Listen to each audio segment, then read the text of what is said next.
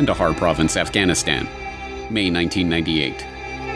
John Miller, an ABC News correspondent who would go on to become the FBI's chief spokesman, ends an 11-day journey through the wilds of the Afghanistan-Pakistan border. The first thing he notices is the rumbling of the generators providing the camp with power and the smell of gasoline. The second thing he notices is a hail of bullets. Bin Laden's convoy is arriving. Osama bin Laden is flanked by 7 bodyguards who, as Miller immediately recognizes, are simply there to put on a show. Their eyes darted in every direction for any attacker, he later recounted. This was either merely theatrical or entirely pointless, because with hundreds of rounds being fired into the air, it would have been impossible to pinpoint an assassin. Following the security detail into the hut, there Miller became one of the handful of Western journalists to interview the elusive Osama bin Laden. We believe that the biggest thieves in the world are Americans, and the biggest terrorists on earth are the Americans. The only way for us to fend off these assaults is by using similar means. We do not differentiate between those dressed in military uniforms and civilians. They're all targets in this fatwa. Miller has traveled halfway around the world to interview bin Laden, the reclusive terrorist leader who has just issued a religious fatwa requiring Muslims to kill Americans. But this interview, too, is just for show. Forced to submit his questions in writing ahead of time, Miller is informed that the answers will not be translated for him. There will be no follow-up questions. It is spectacle, theater and little else.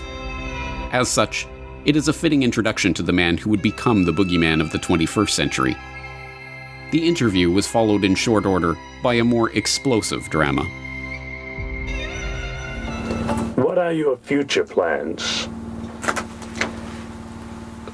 You'll see them and hear about them in the media, God willing.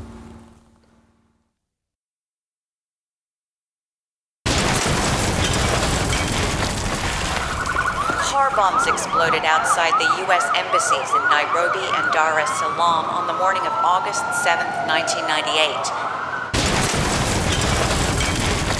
U.S. Navy officials in Bahrain today said suspected suicide bombers badly damaged in a terrorist attack in Yemen. American sailors were killed, injured, missing. In Yemen today, the U.S.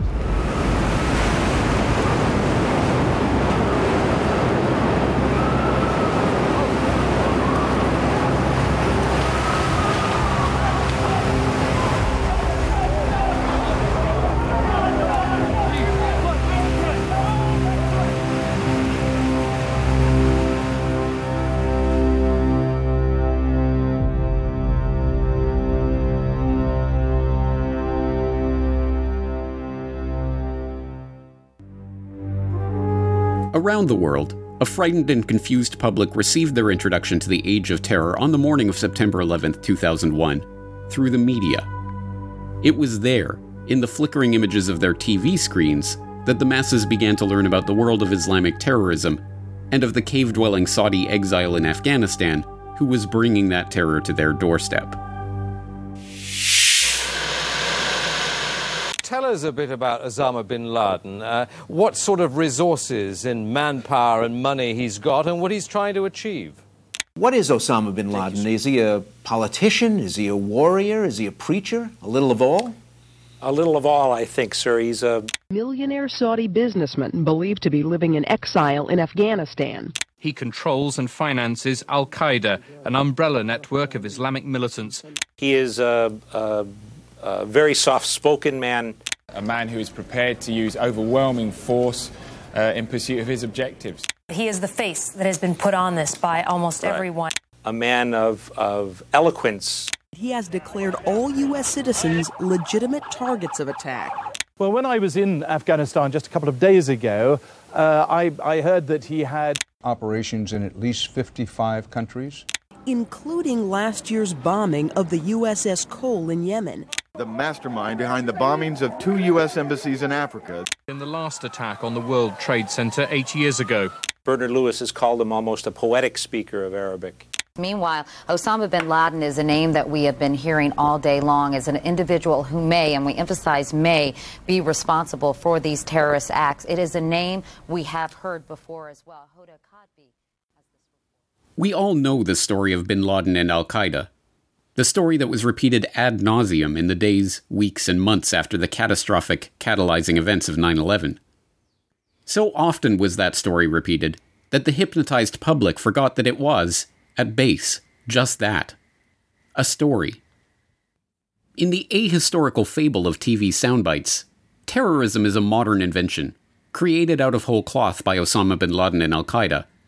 And at the same time, Islamic fundamentalism is a force of nature, something that has always existed in the Middle East, the product perhaps of some sandstorm on the Arabian Peninsula in the distant past.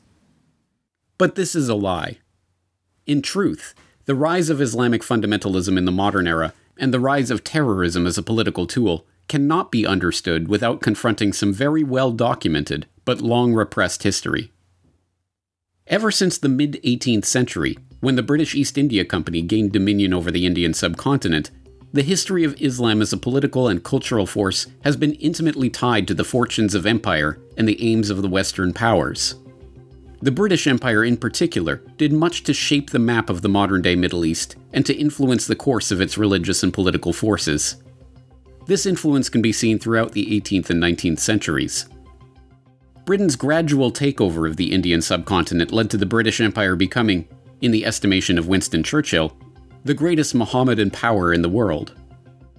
The 19th century Great Game between Victorian England and Tsarist Russia for control of Central Asia saw the British propping up unpopular Islamic rulers throughout the region as a buffer between Russia and the crown jewel of the British Empire, India.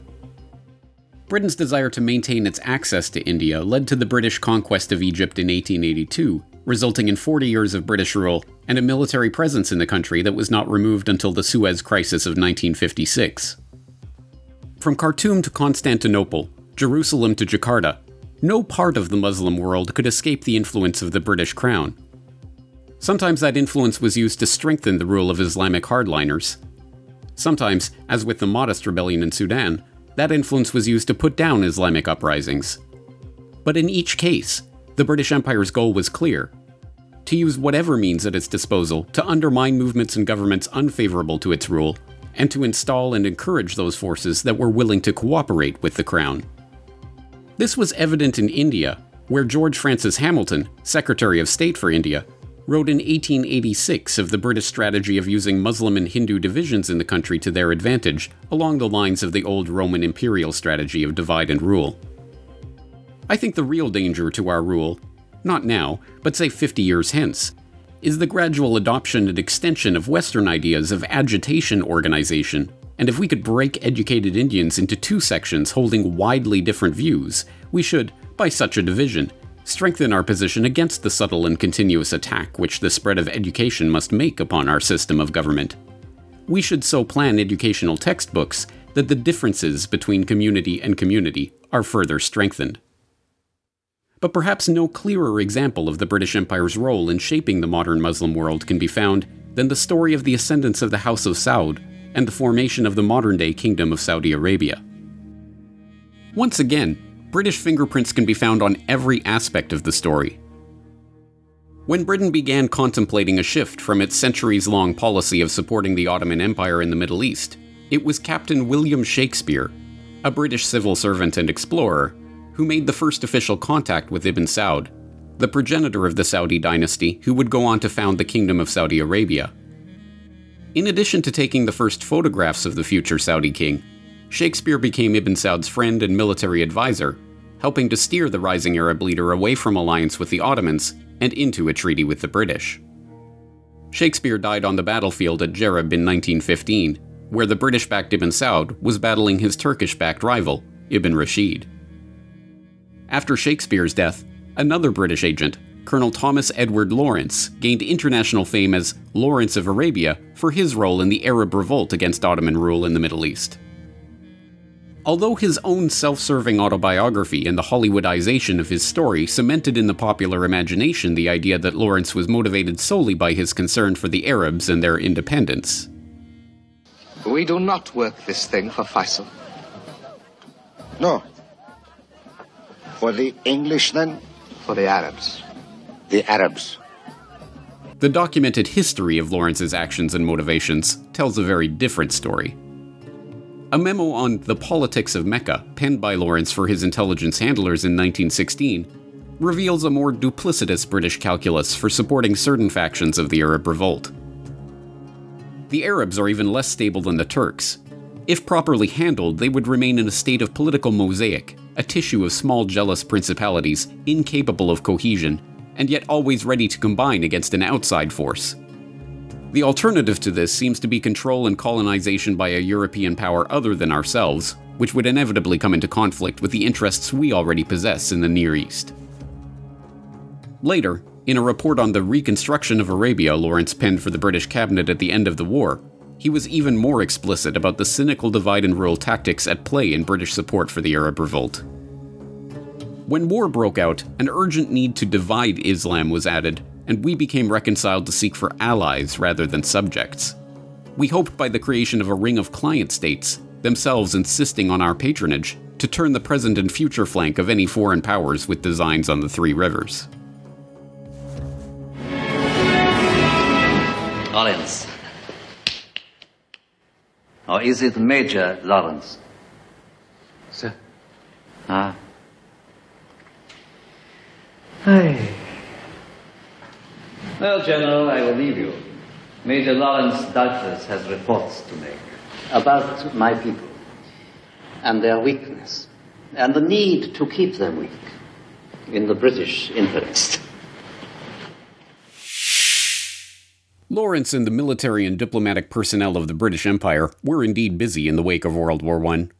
In many ways, the aftermath of the war represented the zenith of that empire, and the culmination of centuries of British manipulation in the Middle East. Driven by a mixture of political necessity and imperial hubris, the imperial planners had entered into secret agreements that redrew the map of the Middle East and once again affirmed the centuries-old accusation that perfidious Albion was not to be trusted. In 1916, the British and French entered into a pact to divide up the territory of the Ottoman Empire between themselves should they win the war. This treaty, known as the Sykes-Picot Agreement after the diplomats who negotiated the document, was a direct negation of the web of promises that the British had already made on the land, including the territorial promises they had made to Ali ibn Hussein, the Sharif of Mecca who led the Arab revolt against the Turks, the Treaty of Daren that had promised Ibn Saud British protection for his conquests in the Arabian Peninsula in return for his support in the war, and the Balfour Declaration promising the Zionists a Jewish homeland in Palestine. Although the revelation of the secret Sykes-Picot Agreement by the Bolsheviks in 1917 proved a considerable embarrassment for the British and French, it did little to hinder their plans. The agreement provided a basis for the ultimate partitioning of the Ottoman Empire after the war, and the national borders that it helped to create have gone on to shape a century of strife and political conflict in the region. But it was not enough merely to draw the lines on the maps that would define the post-war Middle East. The British had to shape the development of the region in its own interest, creating entire nations in the process. In the Arabian Peninsula, they came to pin their hopes on Ibn Saud, whose sole focus on the conquest of Arabia, they calculated, would counteract the rise of a broader pan-Islamic movement that could challenge Britain's supremacy in the region. As historian Mark Curtis writes in his book, Secret Affairs, Britain's Collusion with Radical Islam, the British government of India had feared British sponsorship of an Arab caliph who would lead the entire Muslim world, and the effects this might have on Muslims in India, and had therefore favored Ibn Saud, whose pretensions were limited to Arabia.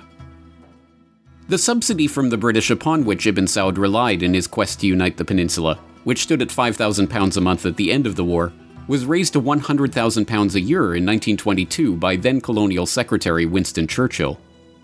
Churchill recognized that Saud's fighters, the Ikhwan, or Brotherhood of hardliners and adherents to the strict Wahhabi sect of Islam, were austere, intolerant, well-armed, and bloodthirsty, and hold it as an article of duty, as well as of faith, to kill all who do not share their opinions and to make slaves of their wives and children. So why then did the British support Saud and his men? My admiration for Ibn Saud was deep, Churchill later confessed, because of his unfailing loyalty to us. That loyalty paid off well. The British were the first to formally recognize Ibn Saud's sovereignty over his newly conquered territory on the peninsula, and in return, Ibn Saud signed a treaty agreeing to stop his forces from attacking Britain's neighboring protectorates. In 1932, Ibn Saud became King Saud of the newly formed Kingdom of Saudi Arabia. But even the nation's new name was British. It was George Rendell, head of the British Foreign Office's Eastern Department, who suggested it. The British played similar games throughout the region, arming, funding, and encouraging those who would work with them, including violent Islamic radicals, and undermining any potential challengers to British dominance. In Palestine, the British pardoned Amin al-Husseini, who had been sentenced to 10 years in prison for his involvement in the 1920 Jerusalem riots, and appointed him the Grand Mufti of Palestine, a title invented by the British, on condition that he cooperate with the British authorities. In Egypt, which became a British protectorate after World War I, the rise of the Muslim Brotherhood, an Islamist mass movement founded by Hassan al-Banna, was at times an explicit threat to the British military presence in the country. Nevertheless, its position as an alternative to both secular nationalism and communism, which Britain regarded as growing threats to its influence in the region, meant that the British were prepared to work with the Brotherhood against their common enemies, even covertly financing the group in 1942. In Iraq, the British, concerned at unrest in their Mesopotamian mandate, aided Prince Faisal in becoming Faisal I, King of Iraq. Faisal, recommended by T.E. Lawrence, guided at his own request by British advisors, and traveling at British expense, won a British-backed plebiscite to become the Iraqi king in 1921. The extent of British influence over the region during the post-war period was, in retrospect, staggering. But the number of machinations, manipulations, and shifting alliances that were required to keep this system of mandates, protectorates, and puppet governments going was a sign that the British were not all-powerful. On the contrary, their influence, and indeed their empire itself, was waning, soon to be replaced by the new rising world superpower, the United States. The US did not even wait until the end of the Second World War and the dawn of Pax Americana to begin its own diplomacy with the Muslims in the region. An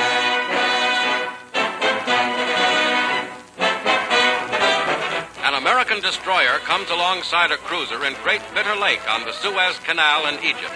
It brings Ibn Saud, king of the 5 million people of Saudi Arabia, to a conference with President Roosevelt, stopping off here on his return from the Crimea Conference. The destroyer has been decked out with rare carpets for the monarch. This 800-mile trip marks the first time that King Ibn Saud has ever left his native land. President Franklin Roosevelt's meeting with King Ibn Saud aboard the USS Quincy on Egypt's Great Bitter Lake in February 1945 was no ordinary exchange of diplomatic pleasantries. King Saud's first foreign trip involved a number of unusual requests and special arrangements. The Saudis insisted on bringing a contingent of 48 men, even though the Americans had said they could accommodate only 10. They insisted on sleeping in tents pitched on the ship's deck, rather than in the cabins provided. They insisted on bringing their own sheep, as the king believed that good Muslims eat only freshly slaughtered animals. But, irregularities aside, the meeting was momentous. Firstly, it demonstrated the importance of the Saudi-US relationship at a time when much of the world knew little and cared less about the happenings on the Arabian Peninsula. Secondly, it established the terms of that relationship, namely, a U.S. guarantee of military defense of Saudi Arabia, including Roosevelt's promise to do nothing to assist the Jews against the Arabs, in return for Saudi concessions, including allowance for U.S. airfields and flyover routes across the kingdom, and access to Darhan, where the California Arabian Standard Oil Corporation, which later became Aramco, had drilled the first commercially viable oil well in the country just 7 years earlier. And thirdly, it signaled the dawn of a new era. No longer was the British Empire the primary foreign power driving events in the region. From now on, one of the key foreign policy considerations of the Muslim world was the US and its enormous military and financial resources. This changeover in world order was not instantaneous. For some time after the end of World War II, the US and British collaborated on operations that furthered their mutual interests in the region. These interests included opposing the rising threat of secular nationalist governments that, unlike the House of Saud and other Western-backed monarchies in the Middle East, were less pliable to bribes and more interested in nationalizing their country's resources. In March 1951, the Iranian parliament voted to nationalize the Anglo-Iranian Oil Company, the British oil giant that struck oil near the Persian Gulf in 1908, and offered the premiership of the government to Mohammad Mossadegh, an outspoken secular nationalist. Immediately after taking office, Mossadegh effected the nationalization, stating, "Our long years of negotiations with foreign countries have yielded no results this far. With the oil revenues, we could meet our entire budget and combat poverty, disease, and backwardness among our people." Another important consideration is that by the elimination of the power of the British company, we would also eliminate corruption and intrigue, by means of which the internal affairs of our country have been influenced. Once this tutelage has ceased, Iran will have achieved its economic and political independence. The nationalization put Tehran on a collision course with London. But Britain knew that a military intervention was not possible without American approval, and, despite harsh economic sanctions on the country and a boycott of the newly nationalized oil industry that was joined by much of the Western world, they could not overthrow the Iranian government themselves. Instead, they had to turn to the US. Although the Truman administration was initially hesitant to become involved, that changed with the election of Dwight D. Eisenhower and the installation of the Dulles brothers, Alan and John Foster, as Director of Central Intelligence and Secretary of State, respectively. By June of 1953, the CIA was already adapting the British coup proposal into their own covert operation, dubbed Operation TP Ajax. An open secret in the world of intelligence, the CIA MI6 role in the overthrow of Mossadegh was officially denied by the US government for over half a century, and is still unacknowledged by the British government to this day. Nevertheless, the CIA's own internal history of the operation, first revealed to the public in the year 2000, confirms the extent of the American and British role in the coup. They convinced the Shah of Iran to agree to the plan. They handpicked General Fazlollah Zahedi as Mossadegh's successor. They rolled out a propaganda campaign to portray Mossadegh, a devout adherent to democratic nationalism who rigorously excluded the nation's Communist Party from his government, as a communist sympathizer who would steer Iran into the arms of the Soviets. They spent hundreds of thousands of dollars bribing journalists, clerics, and even Iranian parliament members themselves to go along with the plot. And they used a network of agents and suitcases full of money to incite riots and protests across the country. In the end, the operation was a success. Mossadegh was driven from power, General Zahedi took his place, the Western-backed Shah ruled the country with the iron fist of his feared secret police for the next 25 years, and a new agreement on sales of Iranian oil was reached. This time, though, the Anglo-Iranian Oil Company, now rebranded as British Petroleum, would not have a monopoly on the country's lucrative oil reserves. An international consortium was put together to share in the profits, with American companies Chevron and Standard Oil cut into the deal. But the eclipse of the old British Empire by the new American superpower became most obvious in Egypt during the Suez Crisis of 1956. Lying on the key spice and trade routes linking Europe and Asia, the importance of Egypt to the British Empire went back centuries. It was the British Navy under Nelson and the British Army under General Ralph Abercrombie that drove Napoleon out of the country during the French campaign there at the turn of the 19th century. But it was the opening of the Suez Canal in 1869 that cemented Egypt's geopolitical importance for the British Empire. The Suez Canal, linking the Mediterranean Sea to the Red Sea, and drastically reducing sailing distances from Asia to Europe, was technically the property of the Egyptians, but the project had been spearheaded by the French, and the concessionary company that operated the canal had been largely financed by French shareholders. An economic crisis in 1875, however, forced the Egyptian governor to sell his own shares to the British. As Parliament was not in session at the time of the sale, British Prime Minister Benjamin Disraeli had to turn to his close personal friend, Lionel de Rothschild, for the £4 million required to purchase the shares. After the British conquest of Egypt in 1882, an international agreement was signed declaring the canal a neutral zone under the protection of the British, whose troops were now installed in the country. This precarious balance of power lasted in various permutations for over 70 years. First under Britain's so-called Veiled Protectorate of Egypt in the decades leading up to World War I, then in a formal British occupation of the country during World War I and its aftermath, and then under Britain's unilateral declaration of Egyptian independence in 1922, which stipulated that the British would retain power over Egypt's defense and foreign policy.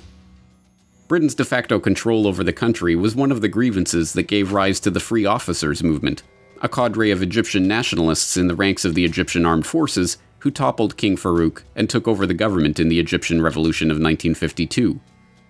One of the movement's leaders, Gamal Abdel Nasser Hussein, became president of Egypt in 1954 and began to implement a series of nationalist, anti-imperialist measures that, like Mossadegh, put him at odds with the British forces in his country. These measures culminated with Nasser's nationalization of the Suez Canal on July 26, 1956. The Suez Crisis led to a joint British-French-Israeli invasion of the country, but in this case, the US under Eisenhower declined to back the invasion. Instead, Eisenhower, still believing that diplomacy and pressure could turn Nasser from the Soviet orbit and help America leverage its influence over the Arab world, joined the USSR in forcing an end to the invasion. The crisis marked a definitive turning point. The age of the British Empire was over. The age of the American superpower had begun.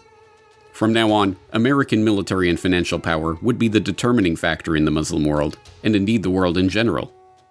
But the Americans had learned well from their British predecessors. The same tactics of strategic and shifting alliances, double dealings, and covert operations that the British had used to maintain their influence for centuries would now be deployed by the Americans to leverage their own power. They applied these lessons in Iran, where they supported the Shah's brutal dictatorship even as they maintained a secret communication channel with exiled religious leader Ayatollah Khomeini. They applied these lessons in Indonesia, where the US at various times supported the Islamic factions in their rebellion against the Sukarno government itself, and, eventually, Suharto, who slaughtered over 500,000 people on his US-backed rise to power.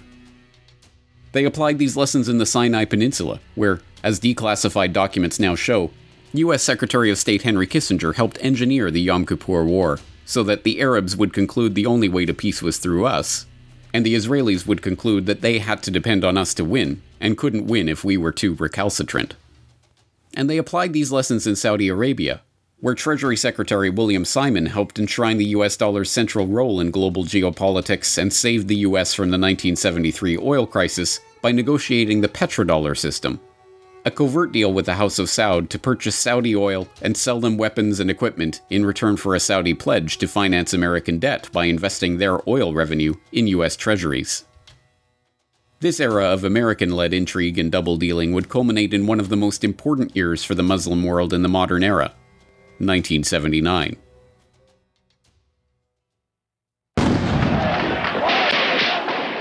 That was the year of the Iranian Revolution, when the American and British overthrow of Mossadegh in 1953 would come home to roost in the overthrow of the Western-backed Shah and the first major victory for the forces of political Islam in the creation of the Islamic Republic of Iran. That was the year of the seizure of the Grand Mosque in Mecca, when Islamic hardliners shocked the Muslim world by storming the holiest mosque in Islam and, during a dramatic 2-week standoff, calling for the overthrow of the House of Saud and the end of its attempts at westernization. That was the year Egyptian President Anwar Sadat signed a peace treaty with Israel, normalizing relations between the two countries and leading to Sadat's assassination by members of Egyptian Islamic Jihad just 2 years later.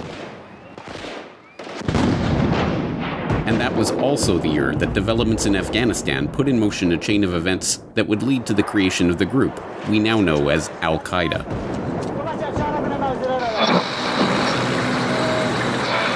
Soviet troops fought pitched battles in the streets of Kabul. Some say that Soviet forces now are in complete control of all major towns and highways. By all accounts, the Soviet takeover was meticulously planned and skillfully executed. On Christmas Eve 1979, Soviet troops began an invasion of Afghanistan. Initially, this was portrayed to the American public as a spontaneous act of aggression, the opening salvo in a new campaign by the Russians to conquer the region and upset the world order. 50,000 heavily armed Soviet troops have crossed the border and are now dispersed throughout Afghanistan, attempting to conquer the fiercely independent Muslim people of that country. If the Soviets are encouraged in this invasion by eventual success, and if they maintain their dominance over Afghanistan, and then extend their control to adjacent countries, the stable, strategic, and peaceful balance of the entire world will be changed. As historians with access to USSR document archives now know, the Soviet leadership was extremely reluctant to become entangled in Afghanistan.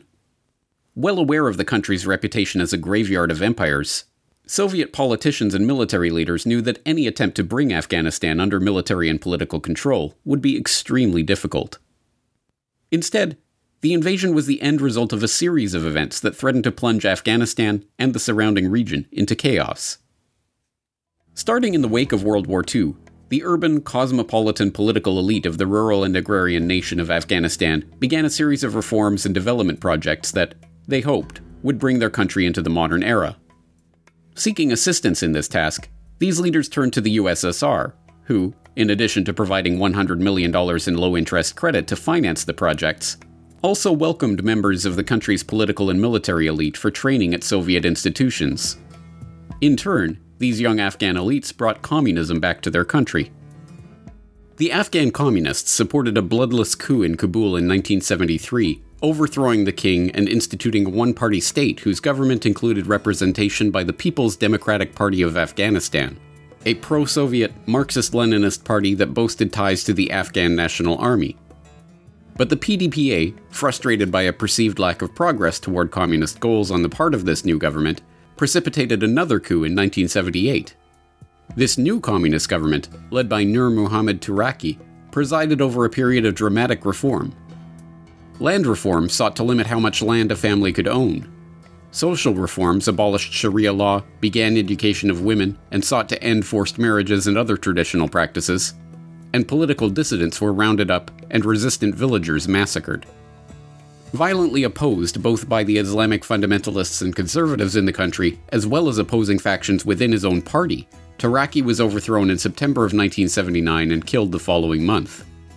Turaki's successor and one-time protege, Hafizullah Amin, led an even shorter and more turbulent government. Taking over the presidency in September, Amin, who, the Russians feared, was seeking to improve Afghanistan's relations with the United States, was deposed when Soviet forces entered the country and assassinated him on December 27, 1979.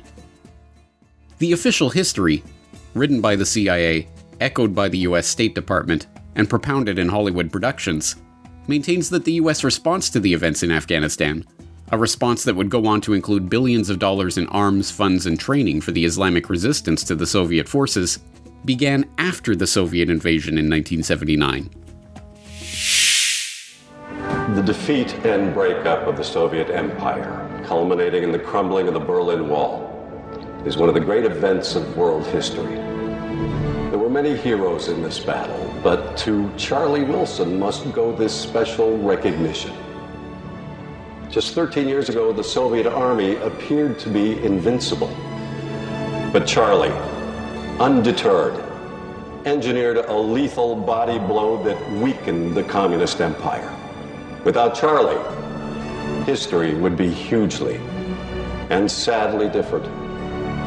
And so, for the first time, a civilian is being given our highest recognition, that of honored colleague. Ladies and gentlemen of the clandestine services, Congressman Charles Wilson.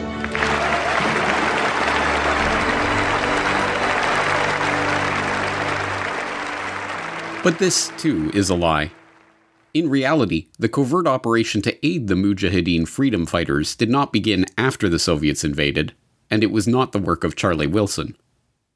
As former CIA Director Robert Gates revealed in his 1996 autobiography, assistance to the Afghan Mujahideen did not start after the Soviet invasion, but 6 months before, in July 1979, with President Jimmy Carter signing off on a covert operation to assist and fund the resistance forces in Afghanistan. This was done in the full knowledge that these forces might antagonize and draw the Soviets into the country, which is precisely what a certain faction of the Carter White House, known as the Bleeders for their propensity to bleed the Soviet Union through an engaged guerrilla conflict like the US had experienced in Vietnam, wanted to achieve. This was confirmed 2 years later by Zbigniew Brzezinski, Carter's national security advisor, in a 1998 interview. According to the official version of history, CIA aid to the Mujahideen began during 1980, that is to say, after the Soviet Army invaded Afghanistan on December 24, 1979. But the reality, closely guarded until now, is completely otherwise.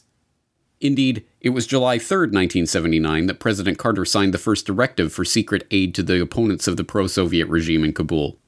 And that very day, I wrote a note to the president in which I explained to him that in my opinion, this aid was going to induce a Soviet military intervention. The program that Carter signed off on, dubbed Operation Cyclone and billed as the largest covert operation in history, continued and expanded throughout the 1980s, leading to the rise of the Taliban and the encouragement of what Brzezinski called in that same interview, some agitated Muslims.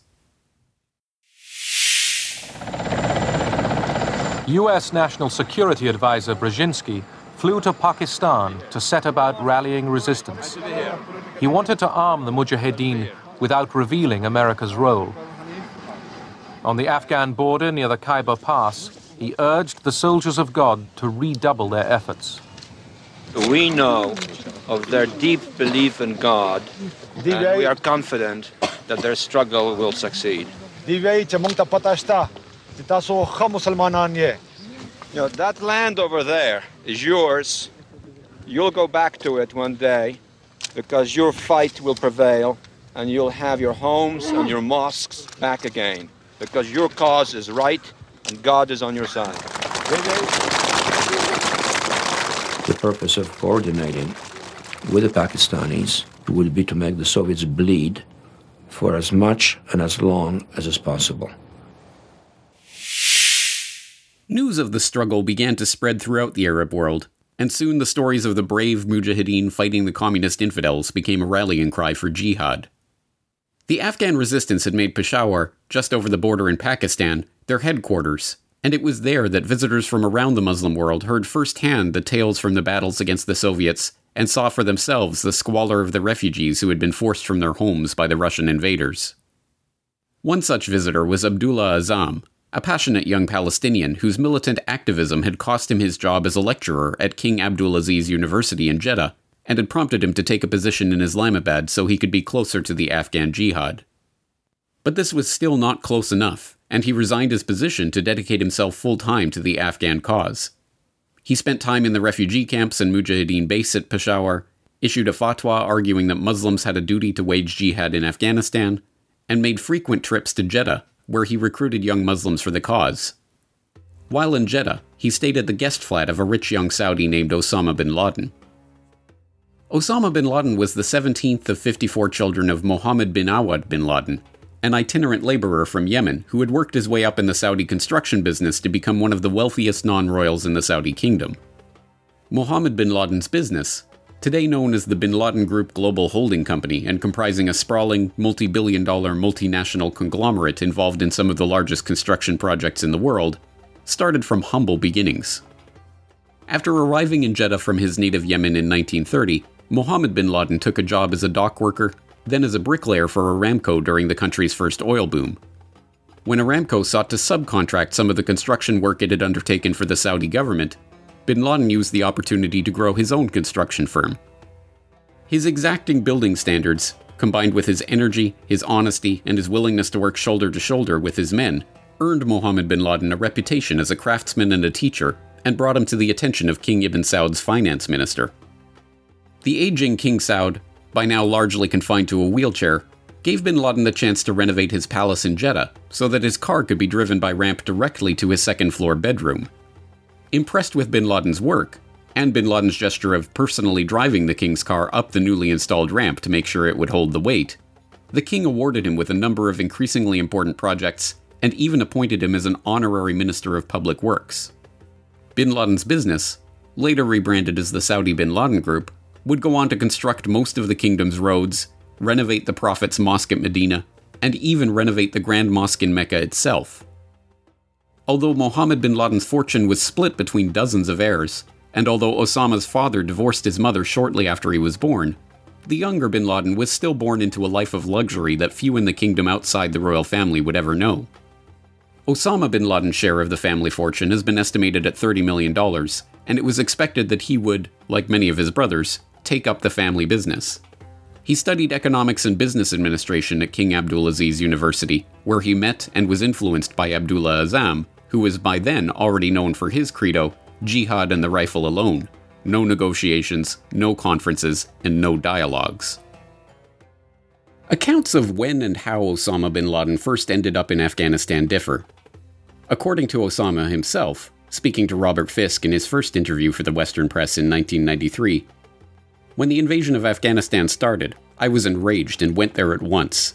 I arrived within days before the end of 1979. Others contend that Osama had never heard of Afghanistan before the Soviet invasion, and that he didn't set foot in the country itself until 1984. Whatever the case, by the mid-1980s, bin Laden was well known as one of the key fundraisers for the Afghan cause in the Arab world, using his family connections to gather donations from rich Saudis and delivering them to Pakistan to assist the fighters in the field. In 1984, Osama and Azzam co-founded Maktab al-Khidmat, or the Office of Services, which the US government would later identify as the precursor organization to al-Qaeda. The group aimed to recruit the foreign fighters that were taking up Azzam's call to join the jihad in Afghanistan, with bin Laden providing money through his fundraising connections and with direct contributions. Initially little more than a guest house in Peshawar where foreign recruits for the Afghan war could stop on their way to the front, the operation quickly expanded as money poured in and more fighters began to arrive. Soon it caught the attention of other figures in the Afghan war, including Gulbuddin Hekmatyar, a brutal Afghan warlord supported by the US to the tune of $600 million who was known for killing more Afghans than Soviets, and Dr. Ayman al-Zawahiri, the head of Egyptian Islamic Jihad, who would go on to become Osama bin Laden's right-hand man. The New Yorker has called Zawahiri the man behind bin Laden. Saeed Salim Shahzad, a Pakistani journalist with access to senior al-Qaeda commanders, has argued it was Zawahiri, not the figurehead bin Laden, who formulated the organization's ideological line and devised operational plans. Born in a suburb of Cairo in 1951 to a distinguished middle-class family, Zawahiri went on to study medicine at Cairo University, eventually earning a master's degree in surgery and serving 3 years as a surgeon in the Egyptian army before establishing his own clinic. He wore Western dress, avoided the radical Islamist activism sweeping campus in his university days, and, according to one Westerner who met him in the mid-1970s, didn't talk or act like a traditional Muslim. But, we are asked to believe, this was all a front.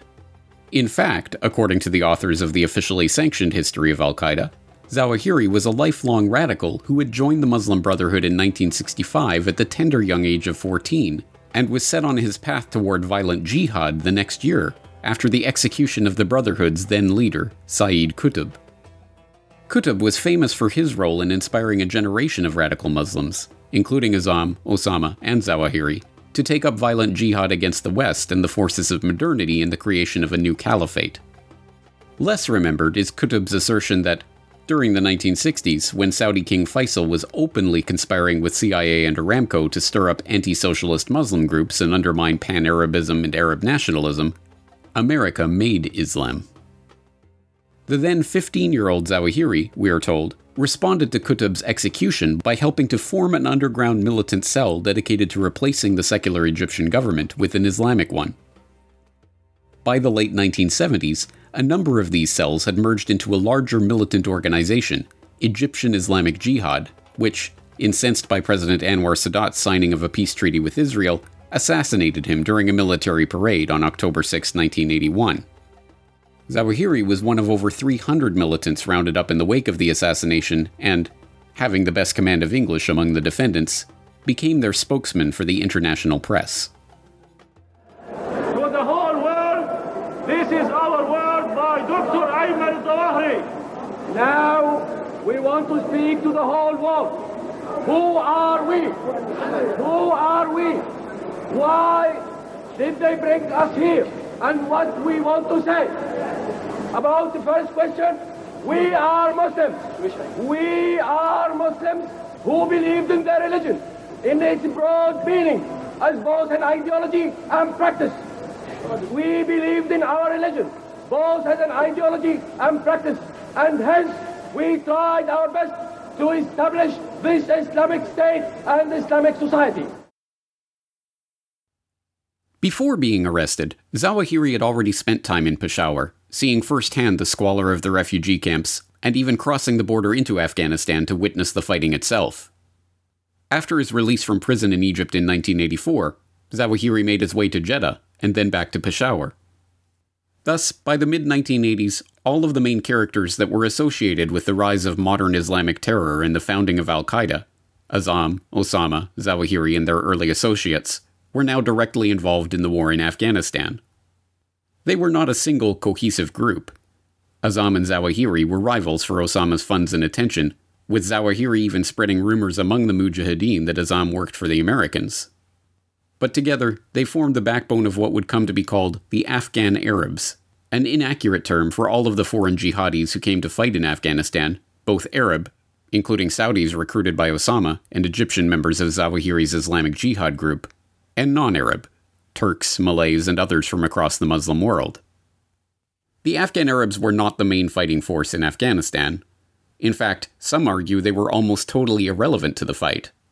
Making up only a small percentage of the total Mujahideen, they often got into quarrels with the Afghan fighters and were responsible for almost no significant victories in the struggle against the Soviets. But the story of these holy warriors who had answered the call of jihad spread throughout the Muslim world, helped in no small part by their own propensity for self-promotion.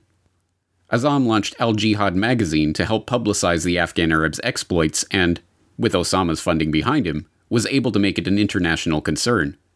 Distributed in America by the Islamic Center in Tucson, Arizona, the magazine sold thousands of copies per month in the US alone. But for some time there has been debate about the nature of the US role in fostering and funding the Afghan Arabs. While historians, scholars, and journalists agree that CIA funding for the Afghan Jihad, estimated to be well over $3 billion, did find its way to the Arab fighters, it has long been debated whether there was any direct contact between American intelligence and Osama bin Laden.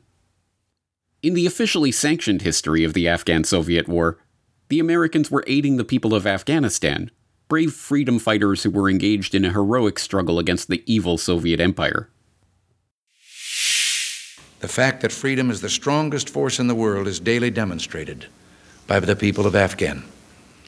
Accordingly, I am dedicating on behalf of the American people the March 22nd launch of the Columbia to the people of Afghanistan. The support that the United States has been providing the resistance will be strengthened rather than diminished so that it can continue to fight effectively for freedom. A just struggle against foreign tyranny can count upon worldwide support, both political and material. On behalf of the American people, I salute Chairman Khalis, his delegation, and the people of Afghanistan themselves. You are a nation of heroes. God bless you.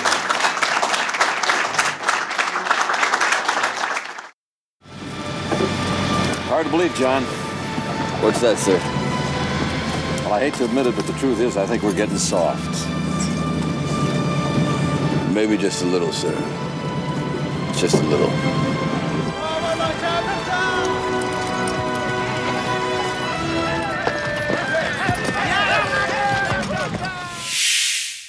This is the story propounded by the final report of the 9/11 Commission, which holds that the covert aid supplied for the operation by the United States went to Pakistan, who then distributed the funds and supplies directly to the Afghan fighters, not the Afghan Arabs. Saudi Arabia and the United States supplied billions of dollars worth of secret assistance to rebel groups in Afghanistan fighting the Soviet occupation, the 9/11 Commission explained in the section of its report dedicated to the rise of bin Laden and al-Qaeda. This assistance was funneled through Pakistan. The Pakistani Military Intelligence Service, Inter-Services Intelligence Directorate, or ISID, helped train the rebels and distribute the arms. But bin Laden and his comrades had their own sources of support and training, and they received little or no assistance from the United States. Here, the 9/11 Commission is in agreement with Zawahiri himself, who insisted in his 2001 book, Knights Under the Prophet's Banner, that the United States did not give one penny in aid to the Mujahideen. After all, he adds, if the Arab Afghans are the mercenaries of the United States who have now rebelled against it, why is the United States unable to buy them back now? Zawahiri's rhetorical question has not always been answered in the way he intended it. In fact, numerous sources over the years have pointed to just such direct contact between the US and the Afghan Arabs, and even between the CIA and Osama bin Laden himself. There was Ted Gunderson, for example, a 27-year veteran of the FBI who claimed to have met bin Laden at the Hilton Hotel in Sherman Oaks, California in 1986. Osama, Gunderson says, was introduced under the name Tim Osman and was in the midst of a U.S. tour with a State Department handler looking to procure weapons and support for the Afghan jihad. The only document that ever emerged to back this story up, however, was a crude, self-typed, single-page memo of unknown origin that only serves to throw an already dubious story into even further doubt. Or there was journalist Joseph Trento's claim in his 2006 book, Prelude to Terror, The Rogue CIA and the Legacy of America's Private Intelligence Network, that CIA money was actually funneled to MAK, since it was recruiting young Muslim men to come join the jihad in Afghanistan. That claim, however, comes from a former CIA officer who couldn't be identified because, at the time of the writing of this book, he was back in Afghanistan as a private contractor. Or there was Simon Reeve, who wrote The New Jackals, the first book on Al-Qaeda in 1998. In it, he states that US agents armed bin Laden's men by letting him pay rock-bottom prices for basic weapons. This claim, too, sources to an anonymous former CIA official. In 2000, The Guardian reported on bin Laden, the question facing the next US president, stating flatly, "In 1986, the CIA even helped bin Laden build an underground camp at Khost, where he was to train recruits from across the Islamic world in the business of guerrilla warfare." No source is provided for the claim, however. In 2003, MSNBC senior correspondent Michael Moran wrote that bin Laden, along with a small group of Islamic militants from Egypt, Pakistan, Lebanon, Syria, and Palestinian refugee camps all over the Middle East, became the reliable partners of the CIA in its war against Moscow. However, he conceded that it should be pointed out that the evidence of bin Laden's connection to these activities is mostly classified. Supporters of the official story, however, make a valid point. Of all the things that the multimillionaire heir to the bin Laden family fortune needed on his rise to international infamy, money was not one of them. No, what bin Laden needed for his burgeoning terror group to thrive was not more money. It was protection. As he turned from anti-Soviet warrior to international terror mastermind, bin Laden needed officials to look the other way as his people moved across borders. He needed routine security procedures to be abandoned at key moments. He needed intelligence agencies to disconnect the dots and fail to act on information at their disposal. When members of his organization got caught, he needed strings to be pulled so his associates could continue their operation. And, as we shall see, this is precisely the type of protection that Osama bin Laden and his associates were to receive time and again in the coming decades. Regardless of direct Western intelligence involvement in the arming, funding, or training of Maktab al-Khidmat, the question soon became a moot point. As the Afghan war was drawing to its inevitable conclusion, and the Soviets prepared to march back to Moscow, Osama bin Laden was already planning a new group to consolidate his international network of mujahideen and to take the jihad global. According to documents obtained from a March 2002 raid of the Sarajevo offices of Benevolence International Foundation, a not-for-profit humanitarian relief organization that was declared a financier of terrorism in the wake of 9/11, the original idea for the founding of al-Qaeda was discussed in a meeting on August 11, 1988. In attendance at the meeting, Osama bin Laden, Mohammed Atef, an Egyptian engineer and member of Zawahiri's Egyptian Islamic Jihad, who would go on to become al-Qaeda's military commander, Jamal al-Fadl, a Sudanese militant recruited for the Afghan war from the MAK's U.S. headquarters in Brooklyn, and a dozen others. There are conflicting stories about the origin of the name Al-Qaeda, which means the base in Arabic. Bin Laden claims that Al-Qaeda was simply the name used for the Mujahideen training camps, and the name stayed. Others attribute it to Abdullah Azzam, who published a brief article in Al-Jihad magazine in April 1988 entitled Al-Qaeda al-Suba, or The Solid Base, in which he wrote, "For every invention there must be a vanguard to carry it forward and, while forcing its way into society, endure enormous expenses and costly sacrifices. There is no ideology, neither earthly nor heavenly, that does not require such a vanguard that gives everything it possesses in order to achieve victory for this ideology." It carries the flag all along the sheer endless and difficult path until it reaches its destination in the reality of life, since Allah has destined that it should make it and manifest itself. This vanguard constitutes the solid base, Al-Qaeda al-Suba, for the expected society. In 2005, former British Foreign Secretary Robin Cook claimed that Al-Qaeda was literally the database. That is, the computer file of the thousands of mujahideen who were recruited and trained with help from the CIA to defeat the Russians.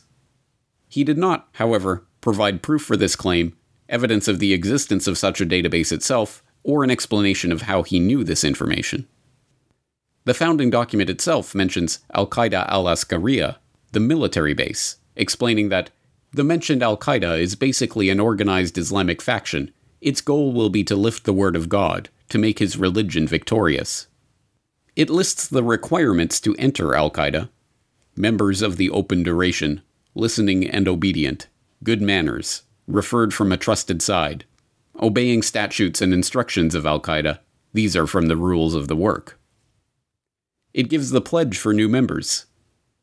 The pledge of God and his covenant is upon me, to listen and obey the superiors who are doing this work in energy, early rising, difficulty and easiness, and for his superiority upon us, so that the word of God will be the highest, and his religion victorious. And it ends by noting that there were 30 brothers in Al-Qaeda, meeting the requirements, and thank God. The meeting was noted by no one. In the larger scheme of things, it meant nothing. A ragtag band of 30 fighters, even if that ragtag band was led and financed by a Saudi millionaire, could accomplish very little on their own. And in the wake of the seismic forces taking place in Afghanistan at the time, it did not even register as a blip on the radar of anyone in the region. But the assistance and protection that would help steward this group of jihadi miscreants into a brand name for international terror was already in effect. The early glimmers of this protection could be seen in Maktab al-Khidmat's efforts to recruit and train mujahideen for the Afghan jihad in the US. Starting in Tucson, Arizona, MAK would go on to open 30 branches in cities across the US, including their most important location, the Al-Qifa Refugee Center based out of Brooklyn's Farouk Mosque. The CIA's role in aiding MAK and Al-Qifa in their recruitment efforts has been an acknowledged fact for decades. In 2001, Newsweek called the center a dreary inner-city building that doubled as a recruiting post for the CIA seeking to steer fresh troops to the Mujahideen. In 1995, New York Magazine explained, the highlight for the center's regulars were the inspirational jihad lecture series featuring CIA-sponsored speakers. One week on Atlantic Avenue, it might be a CIA-trained Afghan rebel traveling on a CIA-issued visa. The next, it might be a clean-cut Arabic-speaking Green Beret who would lecture about the importance of being part of the Mujahideen. J. Michael Springman, a visa officer at the U.S. consulate in Jeddah from 1987 to 1989, testified how his decisions to deny visas to enter the United States to clearly unqualified applicants were routinely overridden by CIA officers at the consulate as part of their effort to help Osama bin Laden's Mujahideen in Afghanistan. I was being pressured by the Consul General, J. Philip Freres, by a consular officer, I'm sorry, not a consular officer, a commercial officer, and various other people throughout the consulate. We need a visa for this guy. It wasn't a visa for my friend. It wasn't a visa for a prospective business contact. It was for somebody like the two Pakistanis who were going to a trade show in the United States. They couldn't name the trade show. They couldn't name the city in which it was being held. But a CIA case officer, concealed in the commercial section, demanded a visa for these people within the hour of my refusing them. And I said, no, they can't tell me where they're going. They can't tell me why they're going. The law is very clear. These are intending immigrants unless and until they can prove otherwise. And they haven't done it. Do you have some information that was not available to me when they applied? He said, no. I said, they're not going. He went to Justice Stevens, the chief of the consular section, and got a visa for these guys.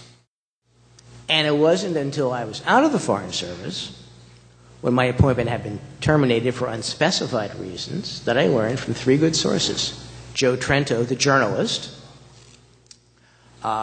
a fellow attached to a university in Washington, D.C., and a guy with expert knowledge on the Middle East who had worked for a government agency. They said, it's very simple. The CIA and its asset Osama bin Laden were recruiting terrorists for the Afghan war. They were sending them to the United States for training, for rewards, for whatever purpose, and then sending them on to Afghanistan. And most likely, the problems they had with the liquor at the consulate, large amounts of it disappearing, it being sold at very high markups, and so forth, was being used to fund this. In a 1994 debriefing of his experience at Jeddah, Springman cited Sheikh Abdel Rahman as one of the CIA operatives with terrorist ties who were being aided by this program. Omar Abdel Rahman, better known as the Blind Sheikh, was born in Egypt in 1938 and lost his eyesight at just 10 months old. Studying a Braille version of the Quran, Rahman was sent to an Islamic boarding school and, inspired by the writings of Sayyid Qutb, earned a doctorate in Quranic interpretation from Al-Azhar University in Cairo. He made a name for himself among Islamic fundamentalists for his forceful denunciations of the secular government of Nasser, who imprisoned Rahman without charges for several months.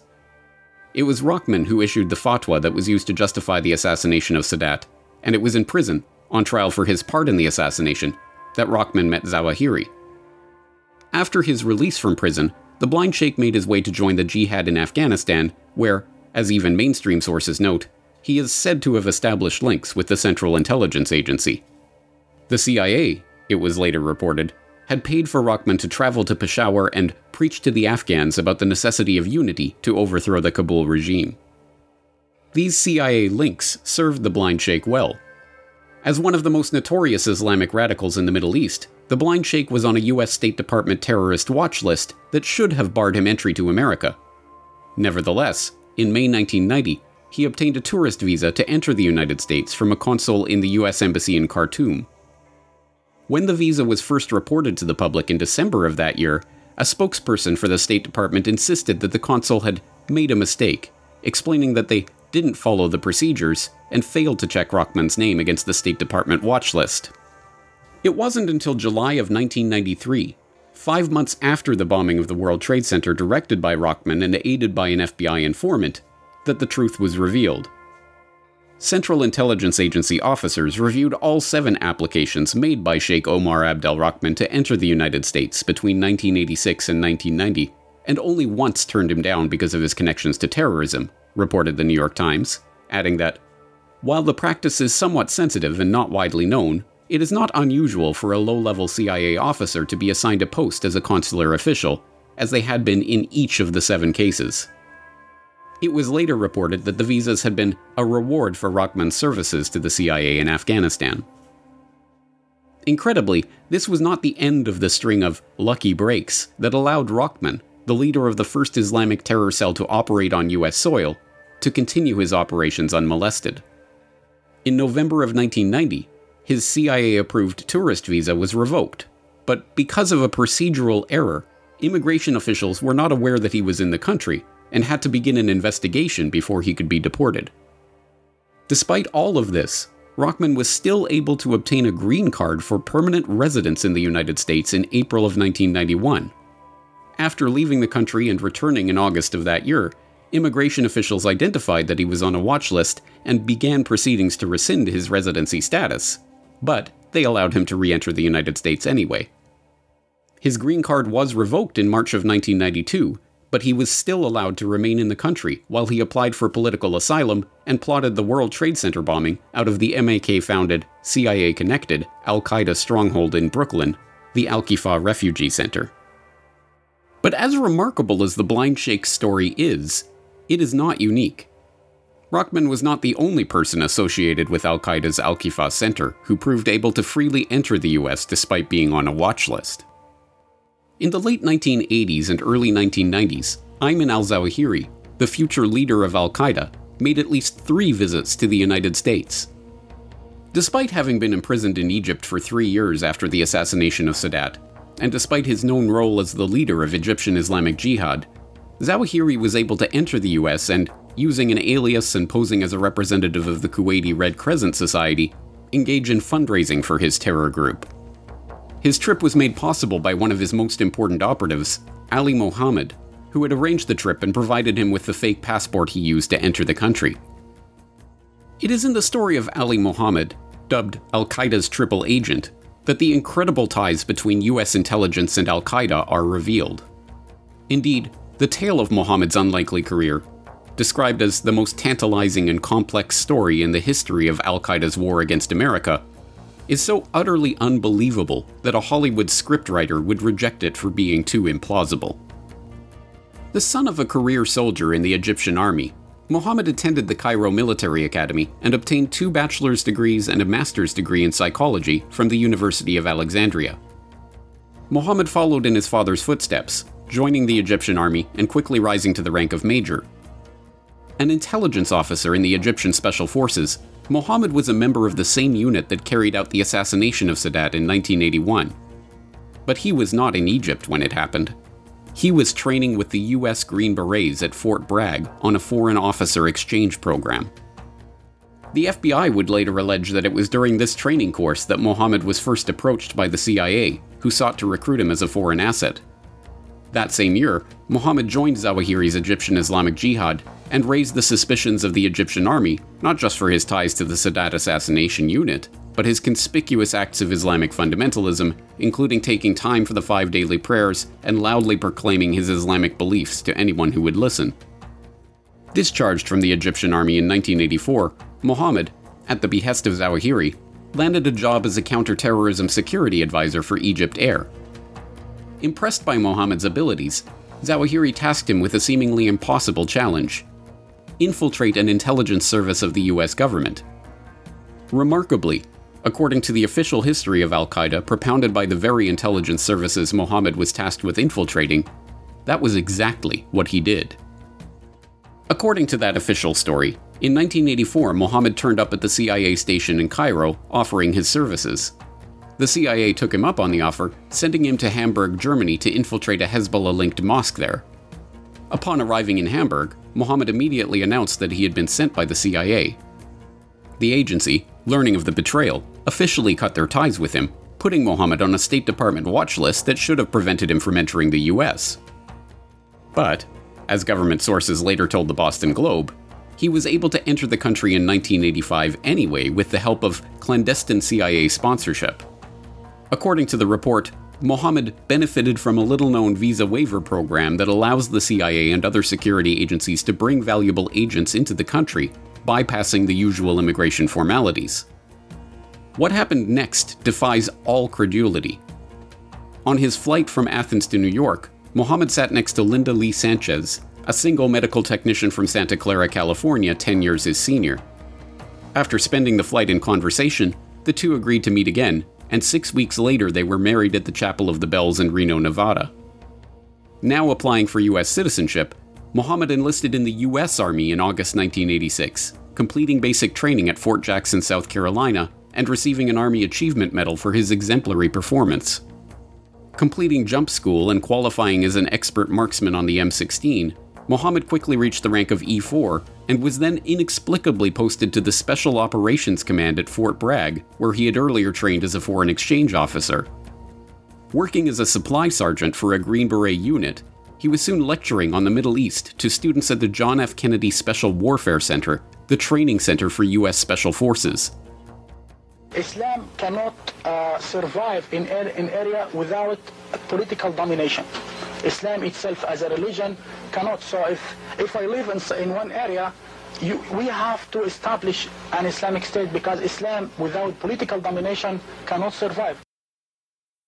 Even his commanding officer, Lieutenant Colonel Robert Anderson, was stunned by the incredibly unlikely rise through the ranks of this watch-listed Muslim radical. I think you or I would have a better chance of winning the Powerball lottery than an Egyptian major in the unit that assassinated Sadat would have of getting a visa, getting to California, getting into the army, and getting assigned to a special forces unit, Anderson later told the San Francisco Chronicle. That just doesn't happen. But it did. And the unbelievable story of Ali Mohammed did not stop there. In fact, it was only just beginning. In 1987, Mustafa Shalabi, the emir of the al-Qaeda-linked Al-Kifah Refugee Center in Brooklyn, transmitted a request from the Mujahideen in Afghanistan for Ali Mohammed to come and train rebel troops in the camps there. Mohammed requested a 30-day leave from the army and made his preparations to travel to Paris, and from there on to Afghanistan using forged documents provided to him by Mujahideen agents. Mohammed made no attempt to hide his plan, and Lieutenant Colonel Steve Neely, the JFK Special Warfare Center instructor who hired Mohammed as a lecturer, was so upset at the idea, a U.S. soldier heading to a war zone to engage in training and inevitably combat without the permission of the army, that he sent a report up the chain of command informing his superior officers about Mohammed's plan. But he never heard back. Ali Mohammed went to Afghanistan, where he not only provided training to the Mujahideen, but, according to his own story, even fought and killed 2 Soviet Special Forces officers. When he returned to his duties at Fort Bragg after his 30-day leave, he even presented one of his mementos, a belt from one of the Soviet soldiers he had killed, to his commanding officer. A month after he left for Afghanistan, Ali Mohammed returns here, 11 kilograms lighter and brandishing a war trophy. And then he came back and gave us a debriefing with maps, and even brought back this Russian Special Forces belt. He said that he'd killed the Russian Special Forces soldier. Colonel Anderson says he sent 2 separate reports to his superiors criticizing Ali Mohammed for his Afghan adventure. But he received no response, and Anderson says he did not have enough evidence to bring charges against Mohammed. So outrageous was Mohammed's behavior that his commanding officer came to believe that he was being sponsored by a U.S. intelligence agency. "I assumed the CIA," he told the San Francisco Chronicle. Anderson was not alone in this belief. Back in California, Mohammed's friends also assumed his CIA ties. Everyone in the community knew he was working as a liaison between the CIA and the Afghan cause. Ali Zaki, a San Jose obstetrician who was close to Mohammed, told the Washington Post. CIA sponsorship would explain Mohammed's incredible ability to break army regulations at will with complete impunity. While serving in the U.S. Armed Forces, Mohammed spent his weekends traveling from Fort Bragg to Brooklyn, where he lectured at the Al-Kifah Refugee Center and began providing military training and stolen U.S. Special Forces documents to a cell of Islamic militants based there. Despite all of this, Mohammed received an honorable discharge from active duty in November 1989. Among the commendations he received, one for patriotism, valor, fidelity, and professional excellence. He remained a member of the U.S. Army Reserve as he returned to his wife in California and began the next leg of his career. As we shall see, this increasingly implausible story involved Mohammed becoming an FBI informant while simultaneously training and steering the terror cells that would be linked to the World Trade Center bombing, the U.S. Embassy bombings, and the other spectacular attacks in the 1990s that would make al-Qaeda synonymous with international terrorism, evading the justice system for years, and then disappearing off the face of the planet. By the time Mohammed left active duty at the end of 1989, the world order was beginning to shift. The Soviets had retreated from Afghanistan, and within 2 short years, the Soviet Union itself had ceased to exist. The Cold War was over, and the public was promised a new world of peace and tranquility. We stand tonight before a new world of hope and possibilities for our children, a world we could not have contemplated a few years ago. The challenge for us now is to engage these new states in sustaining the peace and building a more prosperous future. But this promised new world of hope never arrived. Instead, the world was about to be thrust into a new age of terror. And the public face of that terror, a young Saudi millionaire who was still being touted as an anti-Soviet warrior, had just cobbled together his band of Islamic militants, his al-Qaeda base, in the training camps of Afghanistan. And, as we will see, as the world plunged into this new era of violence, the planners of the American Empire, like the planners of the British Empire before them, were more than willing to aid, protect, and use these radical Muslims, to attain their own ends. Groups affiliated with Osama bin Laden. To target the United States. There are 4 people confirmed We call this the terror at the tower. I have a situation where the mask is on a possible hijack.